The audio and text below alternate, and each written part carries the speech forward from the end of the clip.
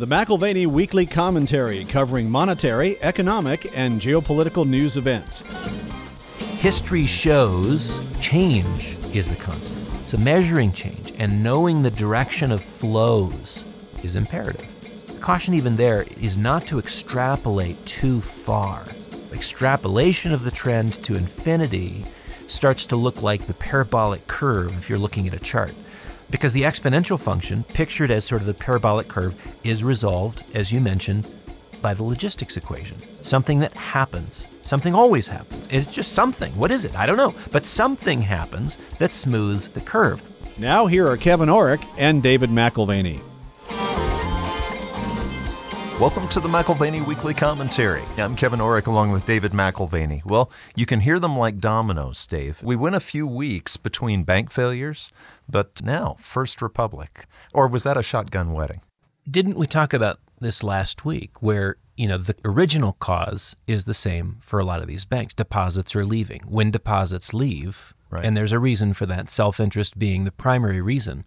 Why would you stay for 1.5 when you can get 5? JP Morgan's offering 3.5% for a 5-year CD. Why would you do that when you can be uncommitted for 3 to 6 months and have 5%? Right. The money is moving for obvious reasons, and it's causing a variety of problems. Why would that stop? This week is a case in point. We're likely to see another 25 basis point increase for the Fed funds rate that drags the short end of the curve even higher and exaggerates the same problem in motion. So you think the movement is actually for self-interest? It's not so much out of fear necessarily, because everybody feels like everything's insured at this point. What do you have to be afraid of when Janet Yellen has implicitly promised to cover every last dollar in the banking system? Yeah. Is it prudent to stay under the 250? Sure. But does it matter? I mean, at this point, we will avoid panic at all costs, which is one of the reasons why I favor gold, is because the at all costs ultimately is dangerous for the dollar, dangerous for the currency itself. Yeah. Okay. So you favor gold, but let's face it, we've got kids who are at some point going to want to buy a house. They can't afford it anymore. We've destroyed the dollar. So First Republic, the continuation of banking concerns there, we're in a full-blown credit contraction. And the odds of avoiding a broader-based crisis are getting slimmer by the day. Right. I would encourage you, if you didn't read Morgan Lewis's comments in Hard Asset Insights this weekend, it's a definite must-read.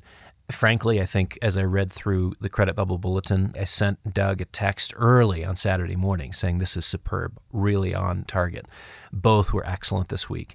And the reality is crisis is episodic. Crisis is not a moment and then done. It kind of unfolds gradually and has different periods and stages to it. And so the fact that we're not done because SVB is now in the rearview mirror, no, there's more ahead, because that's how crisis unfolds. It's a little bit by a little bit. It is worth remembering that the 3 banks that have failed this year are bigger than the 25 that crumbled in 2008. So we're talking about $532 billion in assets. First Republic Bank, again, this is the 3rd major U.S. bank. There's a little one in there too, but this is a big deal, and it's not finished.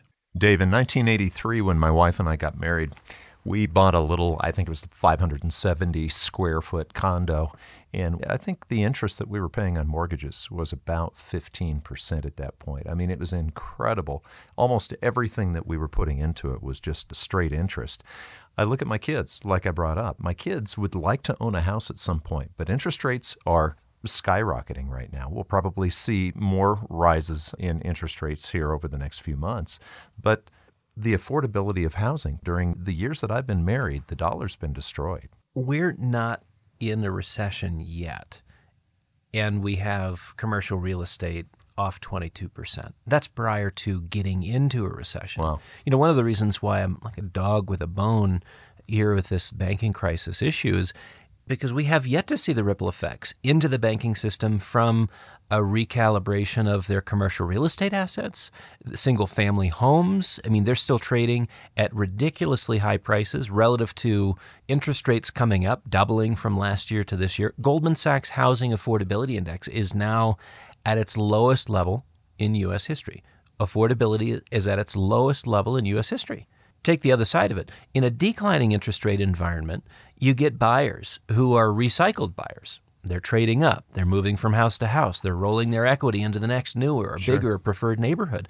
And they're able to do that, and it doesn't cost them much from a cash flow perspective because interest rates are basically either favorable or getting more favorable all the time. But in an environment of rising rates, if prices have not adjusted down to move, you've got a major cash flow issue.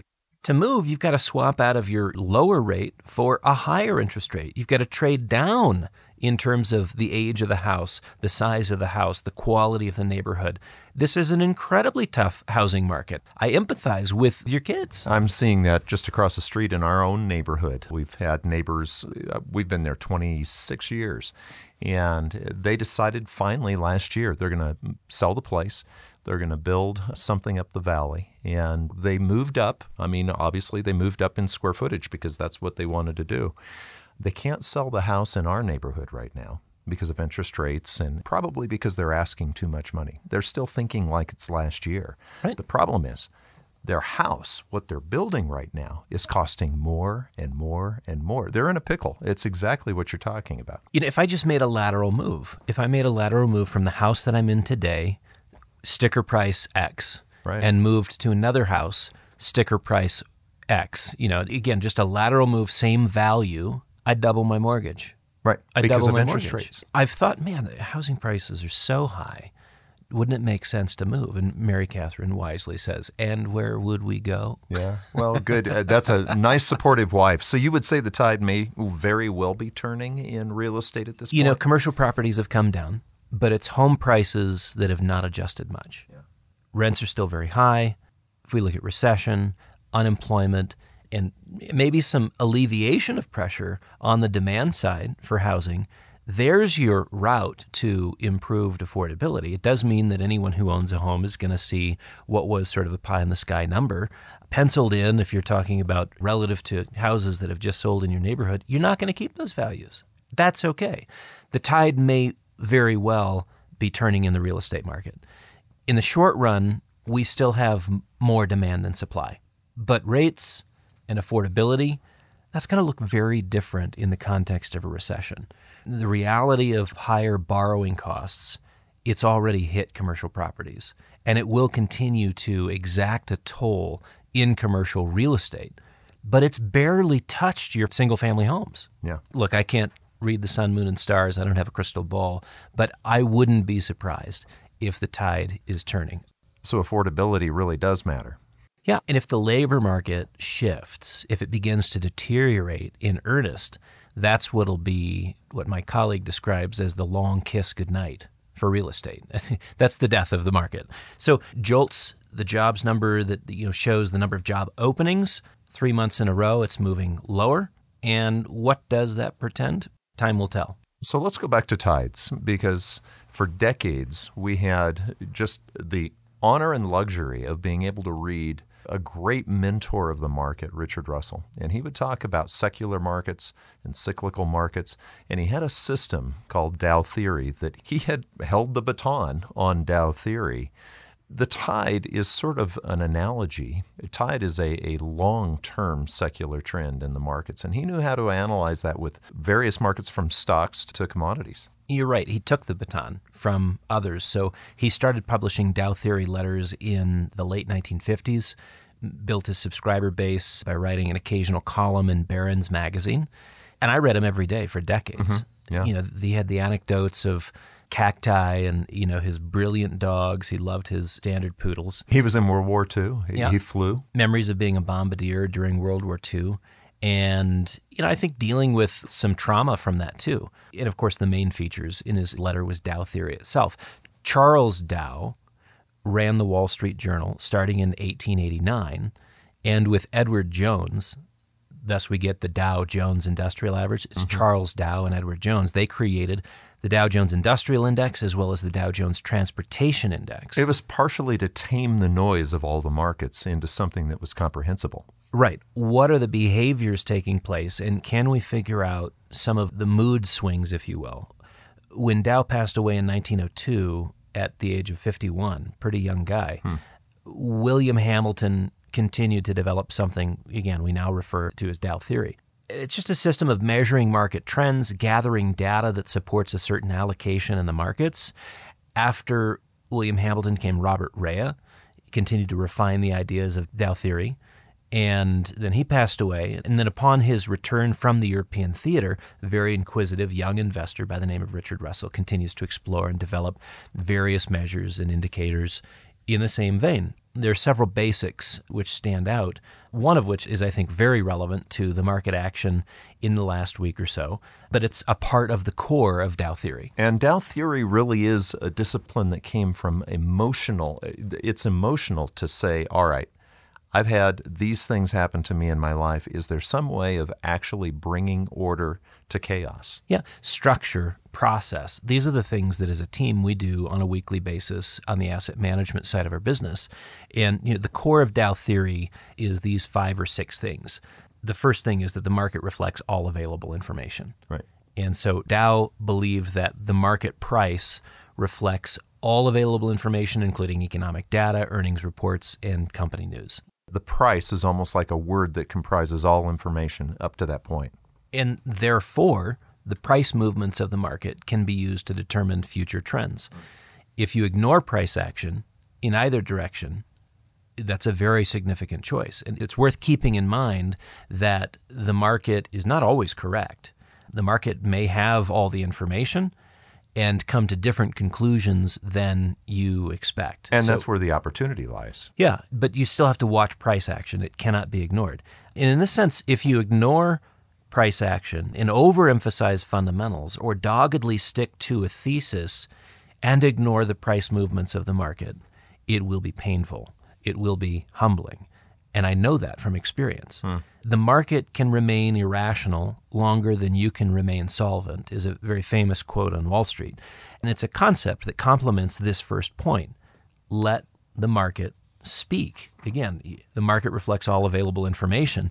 Even if you don't like it, even if you disagree with what the market is saying when it speaks, the market can remain irrational longer than you can remain solvent. And I love that saying because that's true. How many people have lost their money when they were right? They were just right too early.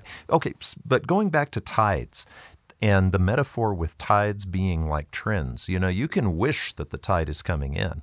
Yeah. But that doesn't change whether the tide's coming in or not. And wave patterns are shorter, but the tide going up or down, that's a real trend. And that's one of the things that the Dow theory focused on. That's the second major thing that Charles Dow put emphasis on is the market moves in trends. And so here's this guy making daily observations in the Wall Street Journal and discussing patterns that emerge over time, and concludes that, yes, the market moves in trends. The 3 phases that he looked at primarily were there being an accumulation phase. People are buying and building positions. The second phase being a public participation phase, where now it's not just institutions, but there's a lot of popular energy and momentum building. And then the last phase is a distribution phase. So you've got the accumulation, the participation by the public, and then the last phase is the distribution phase. And these are the trends that make up a cycle. So knowing where you are in the trend, which phase is a part of profit maximization and, of course, risk mitigation as well. I would argue we've been in a distribution phase since the last quarter of 2021. Tops were put in, depending on the index you're looking at, between Q4 2021 and Q1 2022. And now the primary trend is down. And that's the next point, because he breaks these movements into a primary and secondary trend. So the primary would be like this metaphor for the tide. That's the longer-term trend. That's right. It's the major trend of the market, and it can last for several years.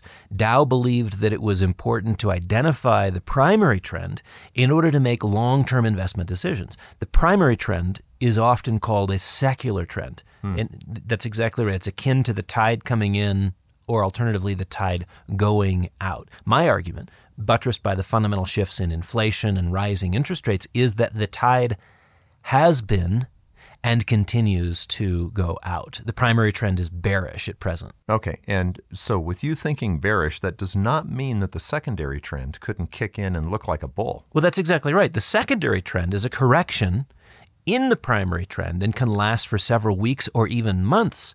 And Dow believed that it was important to identify the secondary trend in order to make short-term trading decisions. And again, this just brings clarity to the context in which you're making decisions. Where are you at in that longer-term cycle? Again, the trend of accumulation, public participation, or distribution. And then even getting closer to the market, do you understand the primary trend? Do you understand the secondary trend as it applies to a particular asset class? We could talk about stocks. We could also talk about the primary and secondary trend in things like gold and silver. So when we refer to the primary trend and use a synonym like secular trend to go with it, we would, with the secondary trend, match up the word cyclical. Right? So a cyclical trend is a little bit more like a set of waves. So primary is secular. Secondary trend is cyclical. That's correct. And so if you look at a set of waves in the larger context of a rising or falling tide, that's where you're seeing sort of small movements in a larger context, if that makes sense. Mm-hmm. And you can generally, and this I did a little bit of surfing back in the day. My little brother's a much better surfer than I am. But the shape and the size of the wave tells you something about the strength and direction of the tide. And you can still have a little bit of fun even as the tide is going out, but you have to be very aware of the risks involved and be careful of the shoals. You know, there's a concept that shows up in Scripture about two witnesses, where you have to have two witnesses to accuse somebody or convict somebody.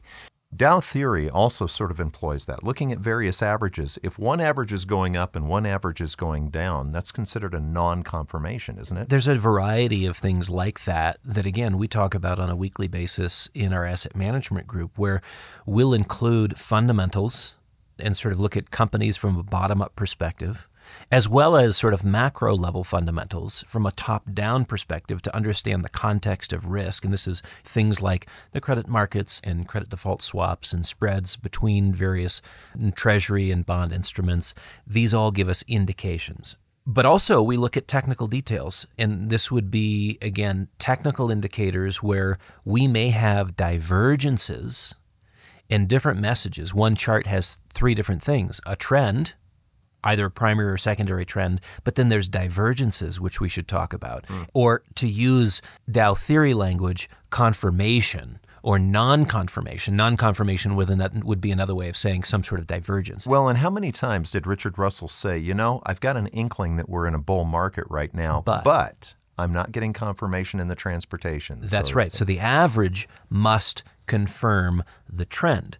And so Charles Dow believed that the trend of the market could only be confirmed, again, the clarity as to the real direction of the market could only be confirmed if both the Dow Jones Industrial Average and the Dow Jones Transportation Average were moving in the same direction. And this is the point I want to make today. The industrials represent the manufacturing backbone of the economy. Can you imagine a context where stuff is getting made but is not getting shipped?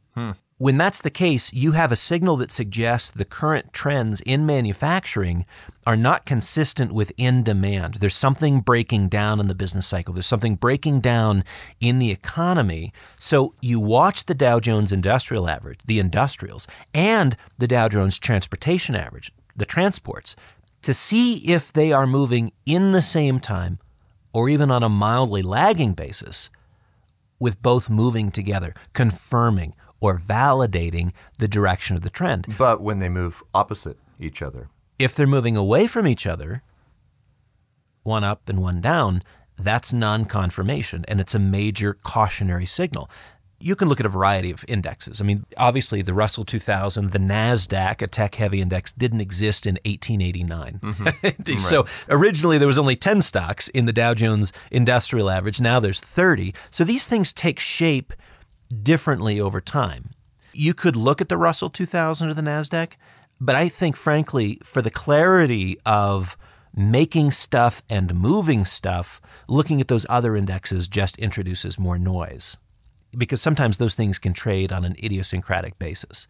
You're looking for a clear signal, and maybe one of a dozen signals, this idea of Dow theory confirmation.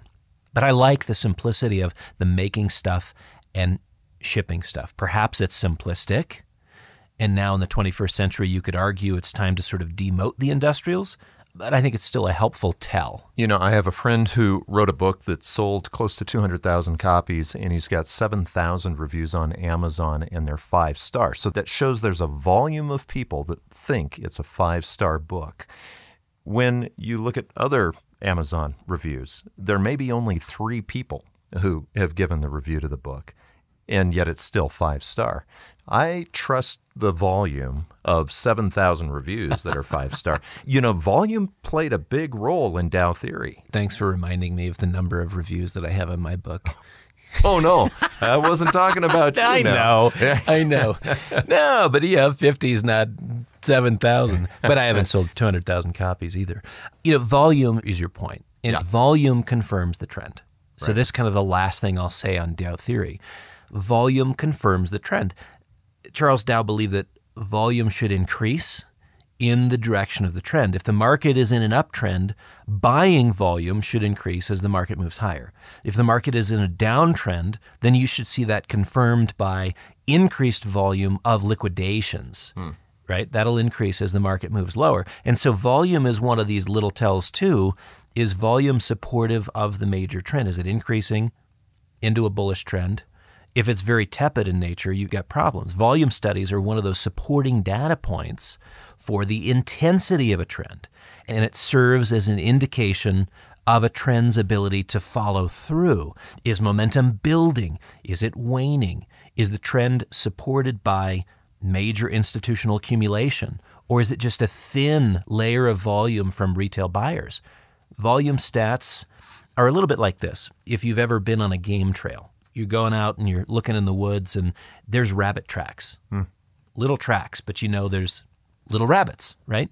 And then you come across bear tracks. You and I had this happen when we were in Alaska years ago. I do remember. Yeah, it was about 9 inches across. It was a big track. It scared the bejesus. Yeah. I mean, it was huge, right? We had fishing poles. That was our protection. I know. And our fishing guide said, well, at least I've got mace. And we're like, that's called an agitator.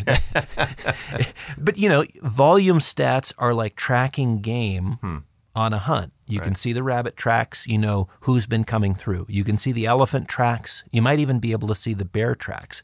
And it's just one of those factors in Dow theory. But volume really only works with the other elements, like looking at averages. You know, you can say, oh gosh, well, I just bought Tesla and I just made a bunch of money. But the point is, if we're looking at trends, especially primary trends, you really do need to look at the overall picture, don't you? Oh, well, sure. You know, if we're talking about averages needing to confirm the trend, we talked a little bit about this, 6 weeks ago. NASDAQ 100, they've garnered primary attention on this move up because they've been the leaders. They were the laggards. They led on the downside in 2022. NASDAQ was down 33%, and now they're leading on the upside.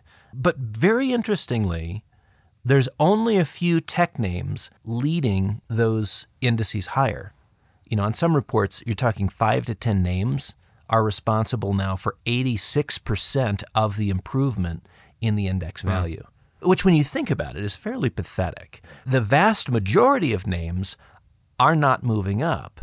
You could look at the Russell 2000's underperformance. You could look at the New York Stock Exchange, the composite index, which captures 2,800 names. These broader measures, the vast majority of names are trading sideways to down.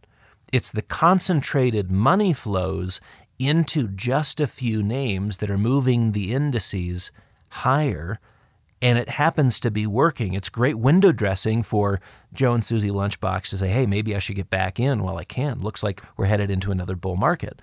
What you see is volume going into a few names because these indices are cap-weighted, capitalization-weighted, and not equal-weighted. Does that make sense? Would you prefer equal weighting so you can actually just watch the price? Because capitalization weighting, what that's basically doing is saying the big companies are the ones we're watching. The little guys we can't even see. Well, that's right. In the S&P 500, if it were equal-weighted, you'd have 0.2% allocated to each company. So as money flows into the index, it would be proportionally spread between those companies.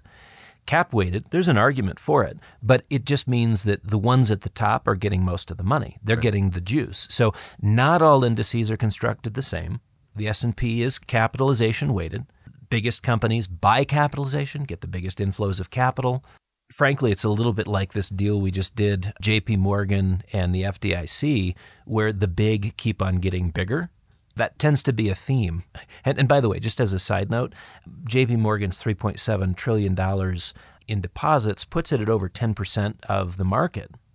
And by law, they are not allowed to acquire another bank. So the fact that First Republic and JP Morgan merge, you're really talking about something akin to a shotgun wedding. And in fact, Diamond's press release insinuated it. Our government invited us to step up, and we did. Hey, you guys have the money. Go buy First Republic. You will be the ones that solve this problem. It's like, Yeah. oh, kind of like a shotgun wedding. I didn't think we were able to with the deposit levels relative to the total banking industry. We are the biggest, but it's okay if we get bigger. Well, by all means. I wonder if the shotgun from the government wasn't promises that would make JP Morgan very happy down the road. Well, okay, so back to the indexes.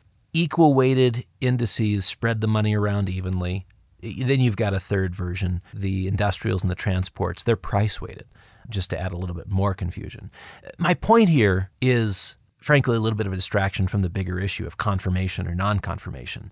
I'm going to work my way back to that here in a second. But you've got Apple, you've got Microsoft, you've got Amazon, you've got NVIDIA, you've got Alphabet, you've got Meta, Tesla. These are the market movers, as in largely the only market movers. It's the same big names in the NASDAQ 100 and in the S&P 500 on a cap-weighted basis. Think about Apple. Apple is over 7% of the S&P 500 versus if it were equally weighted, it'd be 0.2%. Mm-hmm.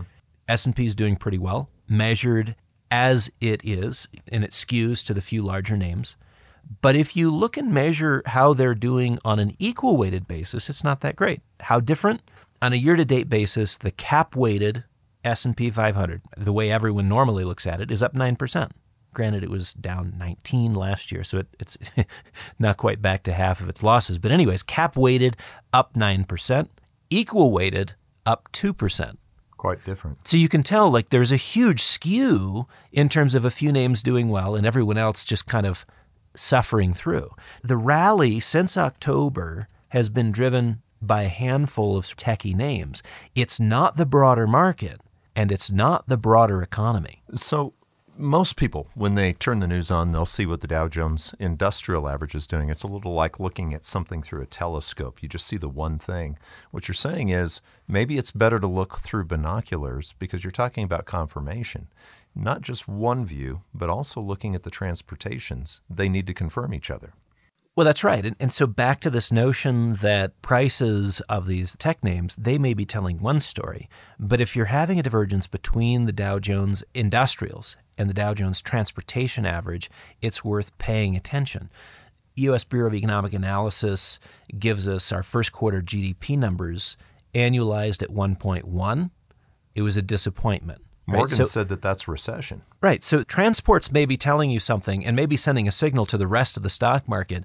And again, if you're not used to thinking in terms of processes and the ways of understanding the market through some sort of structure, you're going to miss it. You'll just be hip, hip, hooray, prices are up, let's do this thing. So a person would say, but my Dow Jones Industrial shares are up right now. This year, we're up almost 3%. Right. So I'll get to the main point. The industrials, not a particularly strong number year to date relative to the other indexes. The industrials are up 2.9%. And so it does suggest that something's going on the production side, whether it's 3M or Boeing or Caterpillar or Chevron or Merck or stuff being sold at Home Depot, just a few names in that 30. However, the transportation average, after sort of leading out of the gates in Q1, is now trading lower while the industrials are trading higher. If that trend or that divergence continues, you can reasonably say products are getting made, but they're not getting moved. Would that come as a surprise that products are getting made, but they're not getting moved? If we have tightening credit conditions, corporate expenditures which are being curtailed, as we discussed a few weeks ago, consumers still trying to figure out how to digest the higher cost of living, no surprise. No surprise. So the confirmation or non-confirmation is something Richard Russell spoke of all the time. He had some other things which were really neat, the proprietary primary trend index, which I found interesting. One of the things, though, I wonder, because emotion and perception really plays a huge role in the markets. You've got these disciplines, primary trend, secondary trend, the averages, confirmation, but you also have the emotional swings that a lot of times can be far more extreme than any number can show. Yeah, so in the end, just like our team constructs sort of a vast mosaic of indicators to help us make thoughtful and data-driven decisions, there are ways of appreciating context and current momentum without losing yourself to an exaggeration of emotion. Mm-hmm. When things are bullish, people just get really excited. When things are bearish, people turn so dark and sour, it's difficult for them to do anything but sort of, again, extrapolate trends.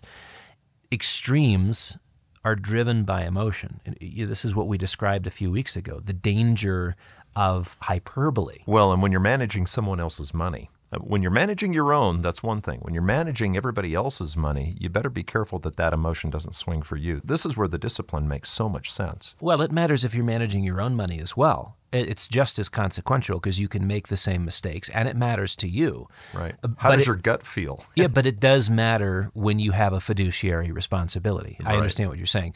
The world is never all good, which is kind of the conclusion you might come to if you're in sort of the manic phase, and it's never all bad, which is the conclusion you might come to if you were on the depressive side of that emotional mood swing. People are never all good, which is what we are looking for in sort of hero worship. And they're never all bad, right, which is what we tend to do when we throw someone to the dustbins of history. It reminds me a lot of sailing, Dave, because really, if you go get a sailing simulator and put it on your computer, you can simplify things where the wind is always blowing from one direction. And you can actually work quite well if you always know exactly where the wind's blowing. But, you and I both know we co-owned a sailboat many years ago. Okay, wind is never always from the same direction when you're sailing on a lake, right? I mean, it's continually changing. That's the one thing you can count on. So you're always having to balance and adjust. You never have the all good, all bad, like what you're talking about. Well, and it's easier to model on the basis of these very sort of binary outcomes. Science, I would say science is never all good or all bad. Market trends are never all good or all bad. There is this variability you're speaking of, and it goes against the grain for many of us because our preference is for black and white. Yeah. We love the definitive. I've made up my mind. I've counted to 3. We love certainty. Right. Sure. Even if that certainty is false and a fictional projection of our subconscious. The movements of the markets are just a reminder of how fluid things are. The same as sailing. You're going to have to let out a little bit of sail or bring it in. You're going to have to control and continue to feather to get the optimal results. Nothing is a stationary data point. Mm-hmm. I mean, if you're thinking not just the markets, but in a family relationship, you can't take things for granted. You have to engage in a nuanced fashion every day with fresh data.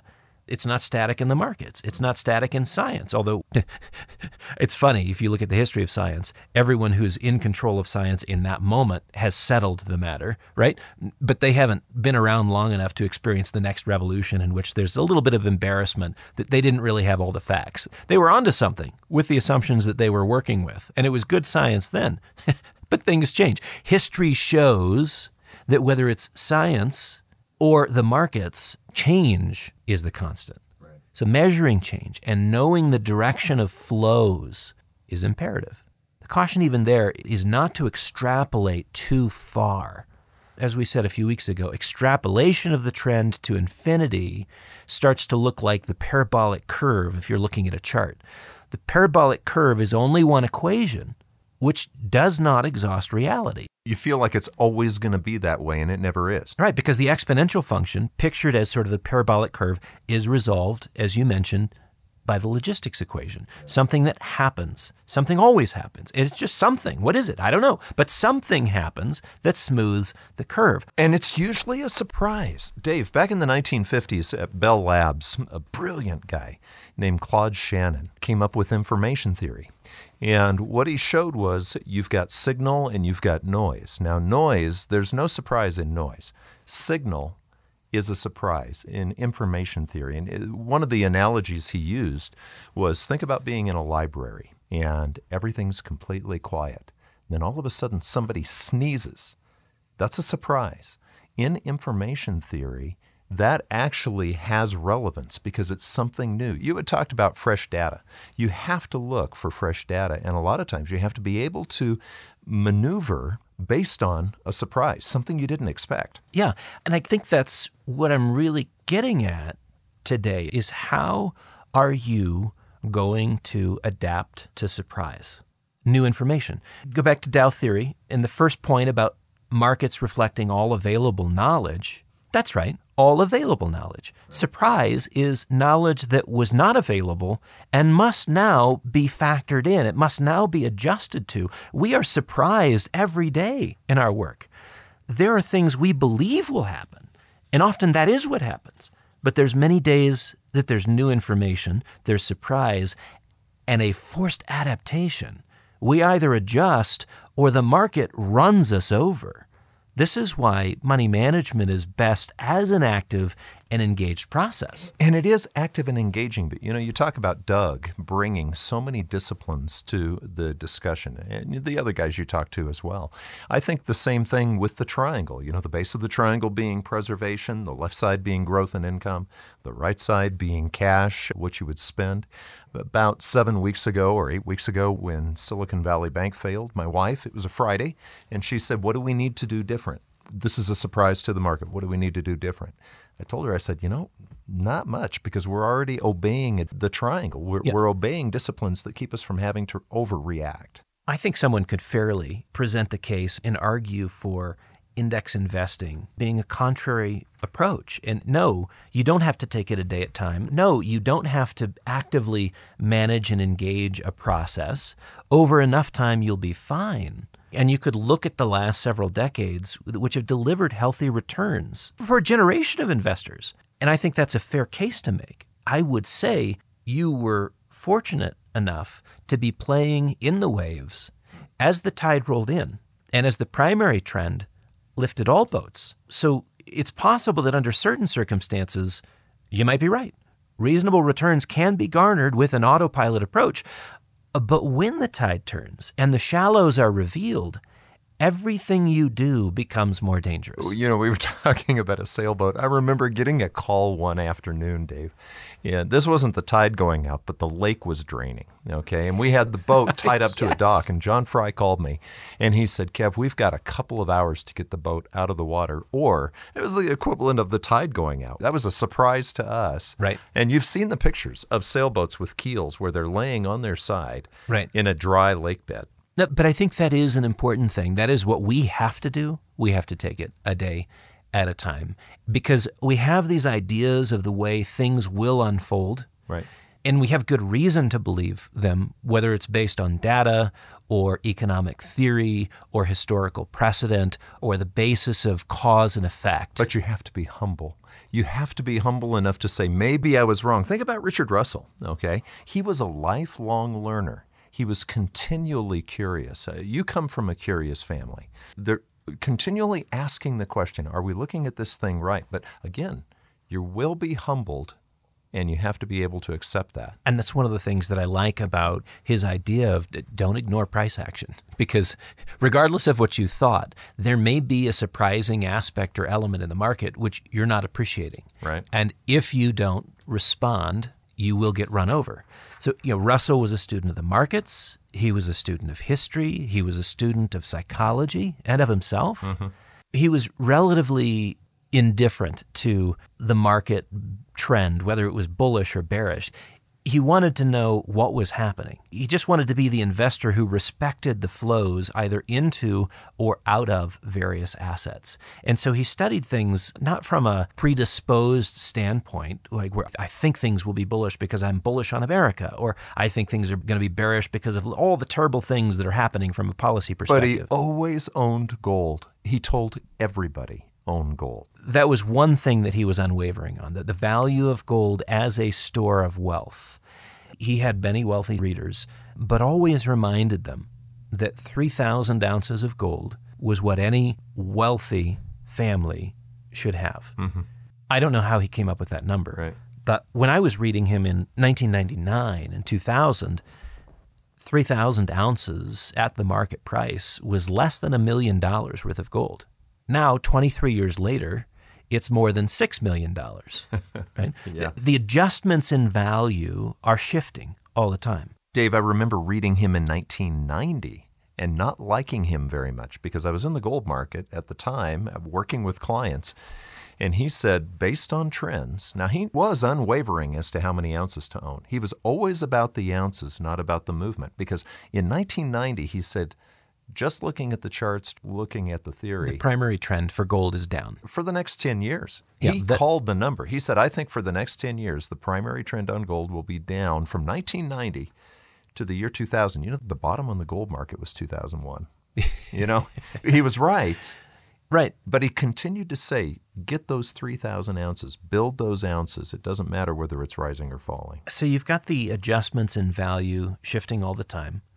The climate that we're in changes, whether that's the business climate or the actual climate. You've got business cycles which ebb and flow.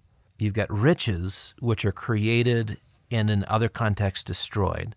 And so the questions of what lasts, what endures, what is timeless, what is priceless, what is worth more than gold, and don't you dare say Bitcoin, because that's not my point. my point is that we engage with the world like we engage with the markets.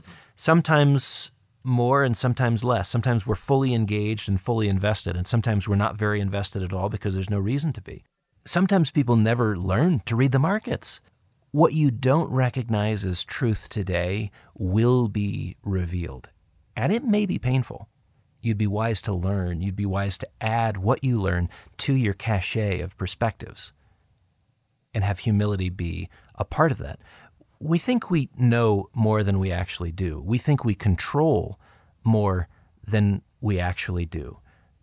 Just to engage a process that requires humility, that respects surprise, and that adapts in real time, I think that's enough. And there's actually a redemptive theme in that. You've been listening to the McIlvaney Weekly Commentary. I'm Kevin Orrick along with David McIlvaney. You can find us at McIlvaney.com, McAlvany.com. And you can call us at 800-525-9556. This has been the McIlvaney Weekly Commentary. The views expressed should not be considered to be a solicitation or a recommendation for your investment portfolio. You should consult a professional financial advisor to assess your suitability for risk and investment. Join us again next week for a new edition of the McIlvaney Weekly Commentary.